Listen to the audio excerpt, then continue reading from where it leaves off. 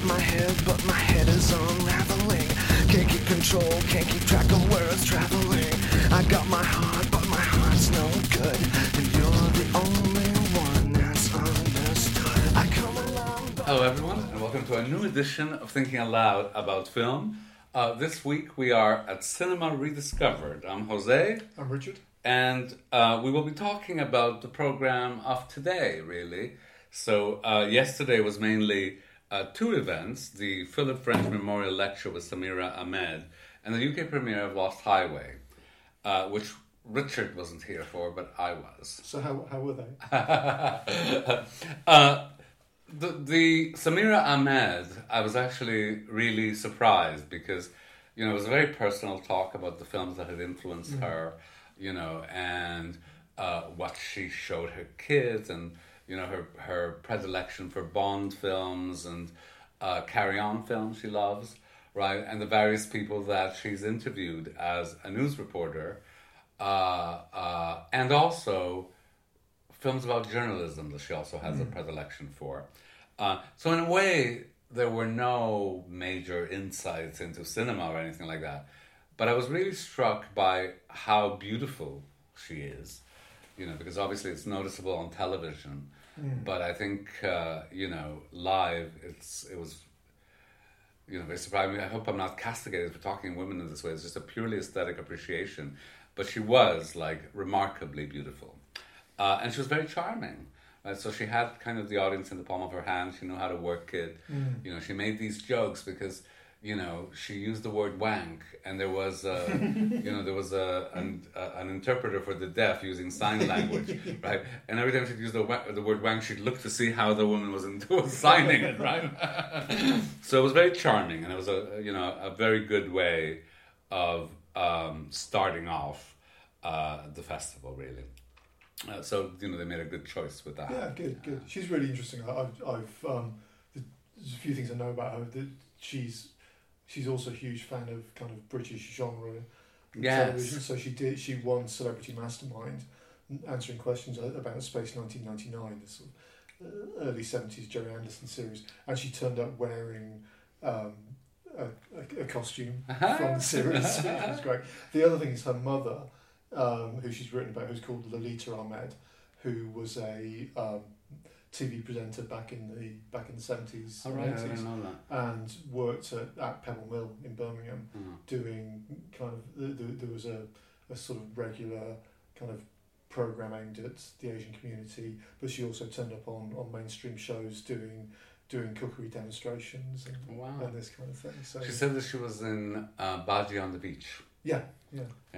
And she told this funny anecdote about, you know, so her character in Baji on the Beach was supposed to have this crush of someone, you know, a movie star or a television star who she was supposed to meet. And he said, well, who's your ideal? And she said, my mom didn't waste a second. It was like Roger Moore. Right?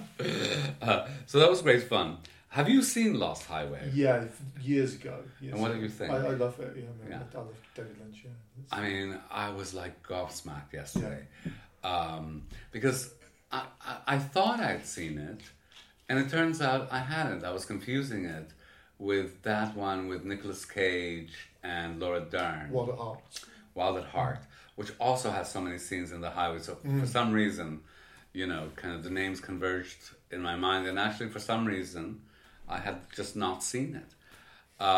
And the first half hour of the film, I was trying to place it in my memory, right, and kind of not succeeding, and being gobsmacked by how beautiful it is, right. So you know when it's a beautiful restoration.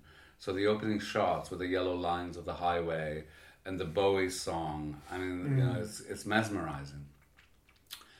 And then the whole plot begins with the Bill Pullman character and Patricia Arquette, and the compositions are so beautiful. Like, they're really minimalist. You know, sometimes you'll just see a body or a face, or in a hotel or a motel, but they're very, very, very sparse, and yet you could see how everything has been thought through. Right. I love the dream aspect of it.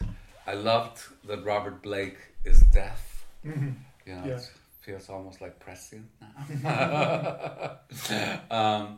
And I loved the things that I still can't understand, because they feel like dreamlike, yeah? Yeah. What is the connection of the Bill Pullman character to a younger man who you are led to believe is sleeping with the twin, of Bill Pullman's wife, he's ostensibly killed, but actually they might be the same person?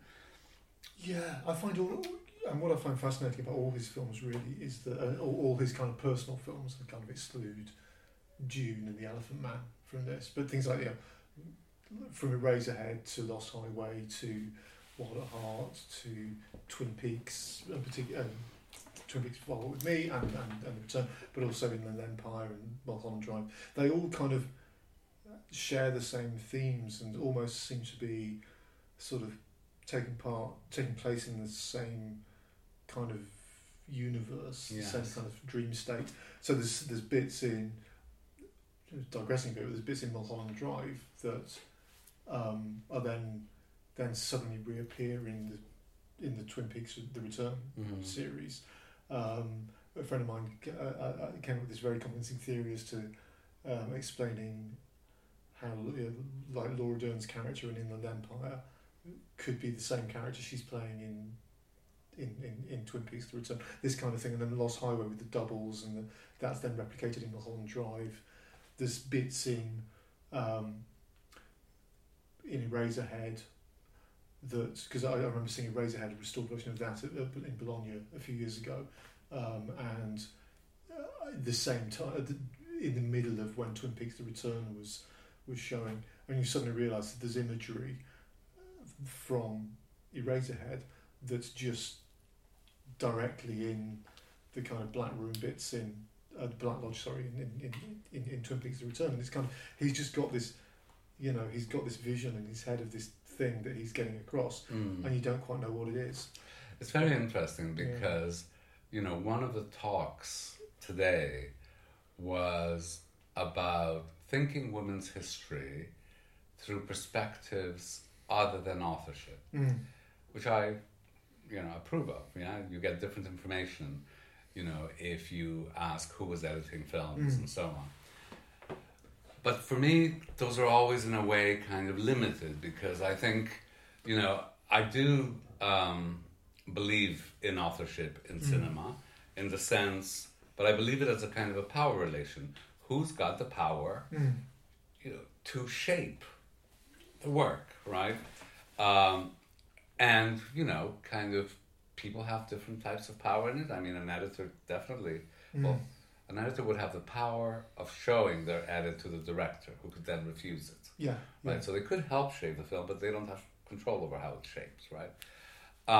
Whereas, part of the reason why I continue to believe in authorship is because of the work of people like Almodovar and David Lynch and Shyama, and, because you feel you're in contact with a consciousness. Yeah. Yeah, and I feel that very strongly with Lynch's work. Yeah, that kind of, you might reject that consciousness, or you might have nothing in common with it, right? Or you might love it. Yeah, but you feel that it is a kind of a relationship with that consciousness, sensibility, aesthetic that grows over the years. And I feel that very powerfully with Lynch. Yeah. He's got that dream logic, that, a desire that's almost carnal and palpable, but it's very psychological as well. Yeah, kind of, things make sense through a dream logic, yeah? The whole phone conversation where you call the same person who is in another room and they answer and ask you to, like, that makes no sense, unless you see it as a dream logic. That makes kind of perfect sense, right? You see it in a completely different way. And I think actually, Lynch enables you to feel that, I think, in quite a powerful way. The other key part of the program that started today is the pre-codes. Yeah, so I think they're going to be showing 5 in all. They're showing Blonde Crazy, A Free Soul, Red-Headed Woman. What are the others? Babyface, and what's it called? Jewel Thieves or something like that. Jewel Robbery. Jewel Robbery. So today they showed the first two. I saw the first, which is Blonde Crazy, and it was just divine, right? So, I mean, the film in itself is not, so great, but it's got James Cagney and Joan Blondell, both young and handsome, and she's beautiful, and they're both witty and full of vim, and to see them on a big screen in a print that looks new, you just get all their magnetism and all the pleasure in their playing, and so the plot is really about a bellhop, and the maid who hook up, and he convinces her to go around scamming people, really, and so the film is really about scammers in the Depression trying to make a living, and going from big city to big city and getting scammed themselves, and it has kind of a wonderful ending that is nonetheless a very sad ending, because he ends up in jail, right? And yet they manage to turn this jail scene into a lovely romantic moment, right?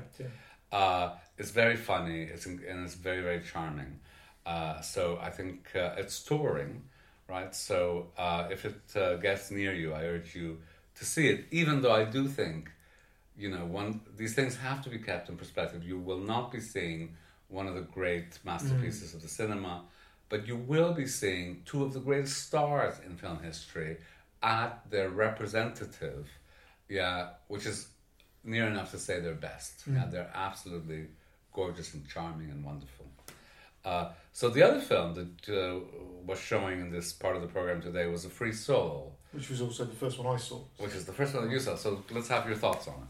Yeah, I thought it was great. It was great fun. Again, not a great masterpiece, but again, really nice restoration, a very fun film. Here you've got Clark Gable, Norma Shearer, and Joseph Cotton and Lionel Barrymore. Leslie Howard, sorry, yeah. And Lionel Barrymore, all kind of... Clark Gable not playing the kind of character you're familiar with him playing later, but playing this kind of real cad, which is what he was known for at that point. It's one of the films that forged his star persona, because he treats women awfully in the film. He's a real rough, nasty guy. Yeah. And they found that women in the audiences liked that aspect of it. So but no, it's great fun film. It's kind of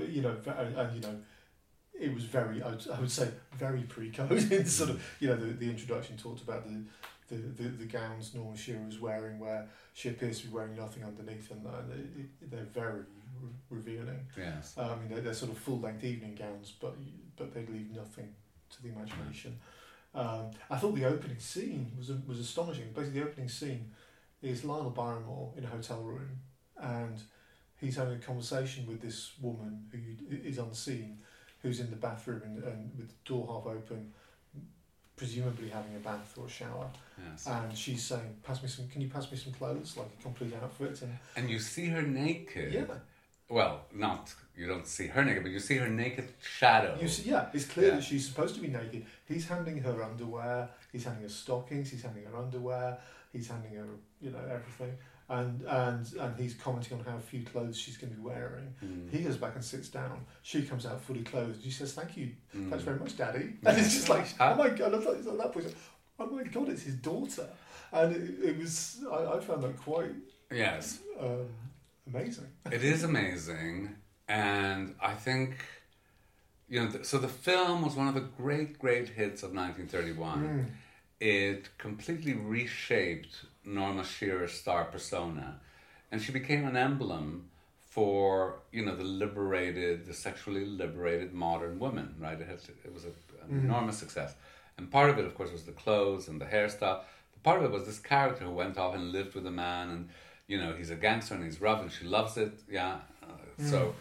Playing that kind of character. I think the film itself is very creaky. Right? It's an old-fashioned melodrama with a huge courtroom scene at the end. You could see all the wheels turning.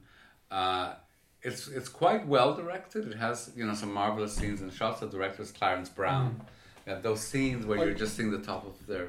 So towards the end, so Leslie Howe's been arrested, and him and Norma Shearer are meeting in the prison, and as you say, both their mouths are covered by, are sort of obscured by a piece of wood, and you just see their eyes, which is all they could see of each other. Yes. And that's a very effective sequence. Yes, he's a marvellous director. But the film itself is quite questionable. And you could make those distinctions between the direction and the playing, and the film itself. The playing is very uneven, right? Leslie Howard had the reputation of being one of the great actors of his day, and he comes across as like kind of mannered and ineffectual, really. She's more difficult, and I find her fascinating because she looks absolutely gorgeous. She's gowned beautifully, the hairdos, her profile. Like, you could really understand why she was one of the big stars of the late silent period, and until she retired, right? She was that kind of like Garbo Crawford type of stardom, right? But she's also very bad. Like, she's got moments that she does really well, and then moments that just seem like the height of camp because, it's almost like a Delsartian mode of acting where a gesture is meant to represent a feeling, and so she does these sudden gestures that seem so phony. This kind of constant shock movement of putting the hand over the face. Yes. It's almost like cliched bad acting, right? Like, something horrible happens and her eyes widen and, her hands go to her mouth. It's the kind of reactions you could imagine doing a Twitter GIF search. Exactly. Shock. Yes, and actually I will be doing some because, so she is a star that's greatly admired still, for her elegance. For the clothes that she wore, the way that she wore them, and actually she is very effective in film generally.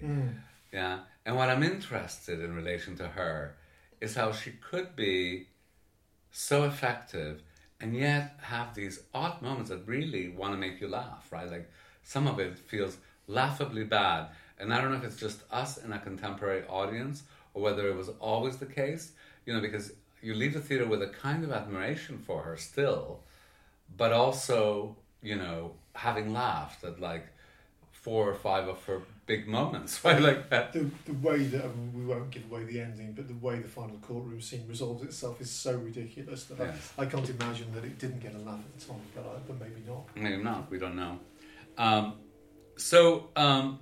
We also should say that these 2 pre-codes had really fine introductions by Christina Newlin, and then Christina Newlin and Pam Hutchinson did a whole kind of talk, very articulate and wide-ranging on pre-code Hollywood under the title of Rules Are Made to Be Broken. And this takes us to A Desert for Constance. So, Richard? Let's talk about Sambizanga, which I saw before. Oh, you saw Sambizanga, and it's by the same director. By the same director. Yeah. So that's one of the first of 2 films by Sarah Maldoror, which were both introduced by her daughter, who's here for the festival. And that was she gives very interesting, engaging introductions. So Sambizanga, which is another new restoration by the Film Foundation, their project for restoring African cinema. This was Sarah Maldoror's first feature film. So she previously made 2 shorts.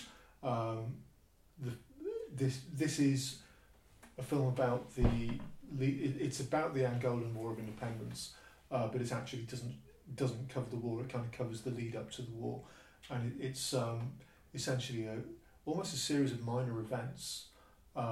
What's going on is there are a bunch of like groups of political radicals who want to fight for independence and are discussing fighting for independence, kind of springing up around the country, and they're being persecuted by the police. And so there's a guy that works on a building site. He's carted off by the police and brutalised in prison. No one knows where he's gone. So there's these 3 parallel plots. One is this guy in prison being beaten up. The second is his wife and baby, and she goes on a journey to try and find out where her husband's being held, and just gets sent around these various different prisons who all deny that he's there. Then there's a boy. The third plot, there's a boy who's seen the guy being dragged into the prison but doesn't know who he is. So there's basically one, there's the woman who knows her husband's in prison but doesn't know which prison. There's another group of radicals who know someone's been dragged into a prison but they don't know who he is. And so it's these plots trying to resolve that gradually coalesce at the end. And this led to, well, I presume this is fiction, but one of the kicking off points for the Angolan War was the storming of a prison by a group of radicals, which is what, at the end of this film, they agree that's what they're going to do, and then the film ends. It's really good. I found it incredibly gripping, very moving. It's going to be, I think it's going to be one of the free streams from the Film Foundation in one of the coming months. So if it is, I'll check the date and perhaps we can talk about it in detail, because I think it's a very interesting film. The other film that we saw was really a film made for television called A Desert for Constance. Yeah, Desert for Constance, which was more of a comedy. It's kind of well, there's still a political edge to it. Interesting. Very done in a very witty way with a very light tone, but it has that edge. The edge is there, and it's interesting to compare. It's interesting the number of films we've seen recently which are about. I mean, this will be the third film we've seen recently, which is about immigrant street sweepers in Paris in the 1970s, but also the other, so Ali in Wonderland and Mandarbi. Yes. There's also Au Soleil and also Pressure, the British film. The Horace Hovey film. Yeah, Horace Hovey film. This one, it was a fun film. It's only about an hour long. Essentially, what's interesting is the street sweepers. The African immigrant street sweepers, they're intelligent, they're articulate, they're well read. It's just they have to do working as street sweepers, because that's what they can do, as we found with Mandarbi as well. They find this cookbook and learn all the recipes from this cookbook, despite not being able to have access to the food, to the French cuisine. And it's kind of, and there's a lovely plot around their friend's very ill, and they work out how they can use this knowledge to raise money to send him back home. Yes. It's very charming. It's part of a program of films on Paris, or black communities in Paris. Yeah, so I think there's a Josephine Baker film later in the week, for instance. Yes. I think this is all programmed by Karen Alexander. And it was a joy to see. And actually, I thought it was interesting because Karen Alexander, in her introduction, asked the question that we've been asking when we've been seeing all these black or North African films from Paris, right? It's like, what was happening in England? And then, of course, we found Horace Hovey. But, Karen Alexander was saying, this was made in 1980. What was happening in 1980, 81 in Britain? Yes. With black female film. I mean, and it's a black female film. I think Burning an Illusion might be. No, maybe I think I might be wrong there. That might be a male director. But yeah, that was the one other thing I found interesting here was that this was Sarah Maldoror making film for television and actively trying to make films for television. And I assume it's the same scenario as in the UK, where if you're making a film, an art house film for cinema release, you've got to scrabble around for funding and find different backers for it. Whereas if you manage to sell your idea to a TV station, either for Playford Today on BBC or for, as Horace Hovey did after Pressure, or in this case to Antenne 2 in France, you manage to sell it to a particular channel for a particular strand of single plays, and then the budget's there for you. You can do it. Well, all of that has its pros and it has its cons. Yeah. The daughter revealed, and I apologize, I can't remember the name, but the daughter revealed that the rating of this program in France was bigger than Dallas, right? And yet it only ran once. It has never been seen in this country. Yeah.